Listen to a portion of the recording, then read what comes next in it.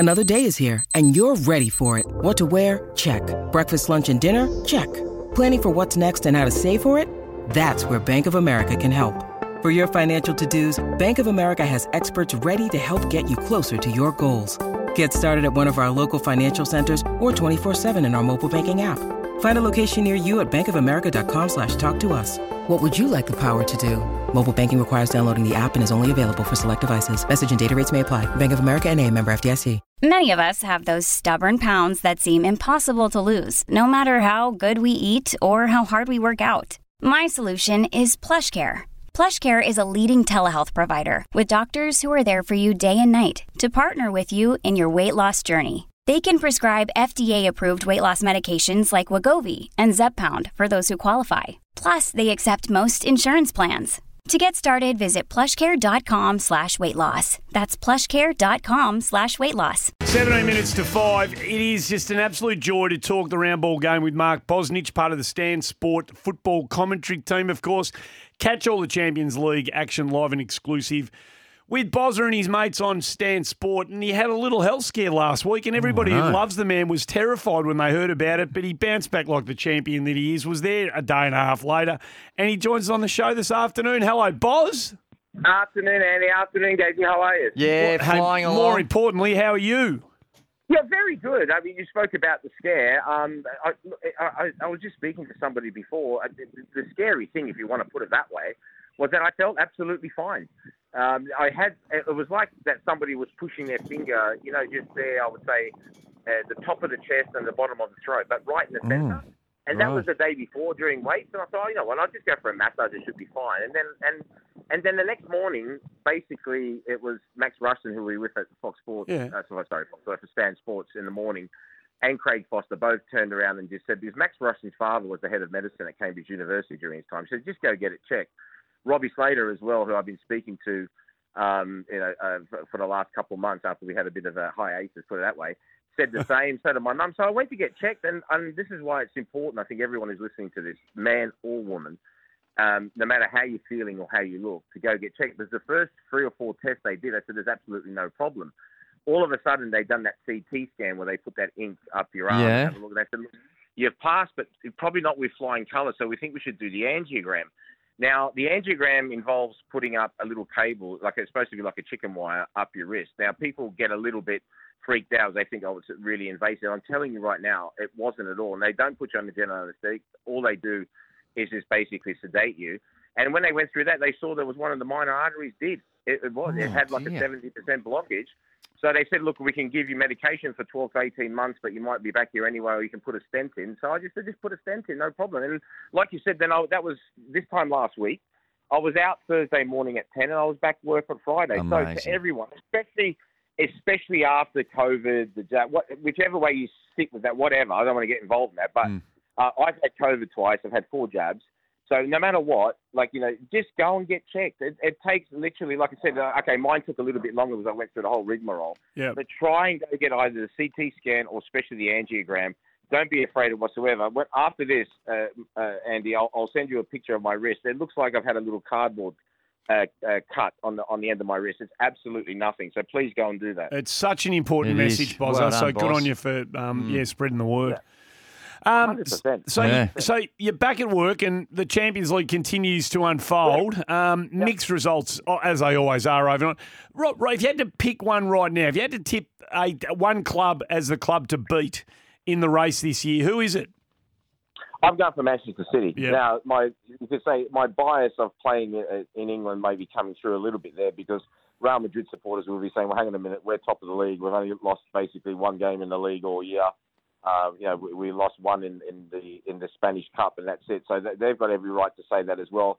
Bayern Munich haven't been particularly convincing, including getting beat on the weekend by Bayer Leverkusen, who are absolutely flying. So they haven't been overly convincing. Arsenal, for me, outside bet because of the type of football that they're playing. But the one that really stands out is Manchester City. There's another lot of outside bets. The 2 teams we had this morning, Inter Milan, who were the finalists last year, they beat Atletico Madrid. Them 2 teams as well, they could be outside chances. But if I really had to punt for one, I'd turn around and say Manchester City. They've won again in the Premier League. this morning, which against Brentford, which puts them up to 56 points. So they're only 1 point off the lead, and it'll take a very, very brave person to bet against them lifting not only the Premier League but this Champions League as well. Hey, Boz. Go easy there, Boz. Just go easy on the Premier League. Don't give it a... There's another team that predominantly wears red, Boz, that's going okay. And they're going to take some pushing aside, I would have thought. Yeah, that's not pushing. And you know what, where I'm sat here, where my little boy's training, a gentleman who's wearing your illustrious Liverpool shirt actually just turned around and gave me a smile. Right, I bet he did. I bet he did. Hey, Boz, just give me the rundown because we're scouring the internet and I read the story in The Guardian, just that the concerns, the Professional Footballers Australia, the union, are voicing in a pretty emphatic fashion that they're discontent with the way in which the A-League is unfolding. We know 2020, I think it was, when they separated from Football Australia. Just reassure us, if you can, hopefully, that with the A-League, how things are going.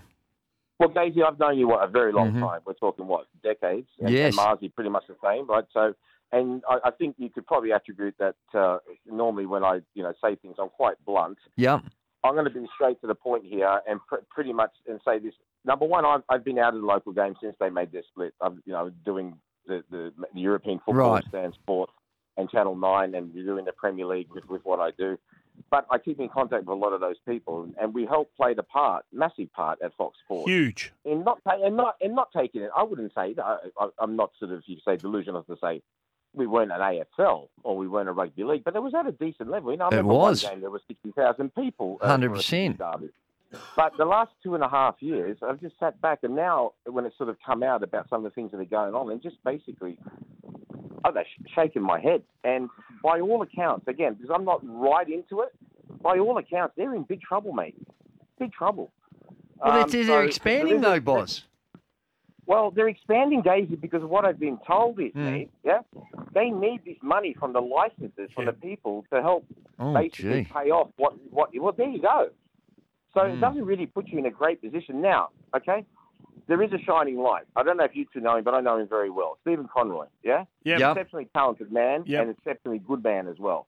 Now, he's been made chairman of the APL, the Australian Professional League. For me, he's a shining light. From what I've heard, it's a very dark tunnel at the moment. And when I say dark tunnel, I just want to reiterate, because Craig Foster mentioned to me this morning, obviously those people at the PFA, that they were going to do an article in The Guardian. Basically, what he read out to me, I haven't read the actual article, but what Craig Foster read out to me is like, they're in trouble. Simple as that. So I can understand their concerns, and it's really in a way, it's so frustrating because, like we all saw with the Matildas, even with Socceroos at the World Cup, the country was galvanised, especially by the Matildas.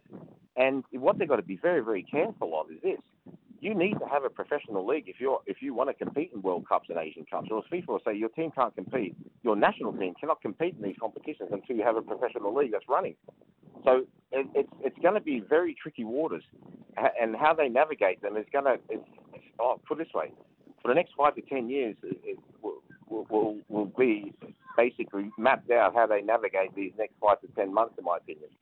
Well, it's hard to believe where it was. And you've got every right to give you and your team a pat on the back for what you did when you're at Fox Sport, because the combination of what you had with leading into the Premier League was magnificent for football fans around Australia. And I do think that it's lost a bit of momentum, once the thing started to get sort of split all over the joint. So I reckon you've got a right to pat yourself on the back. Hey, just quickly, how big an impact Mbappe to Real Madrid?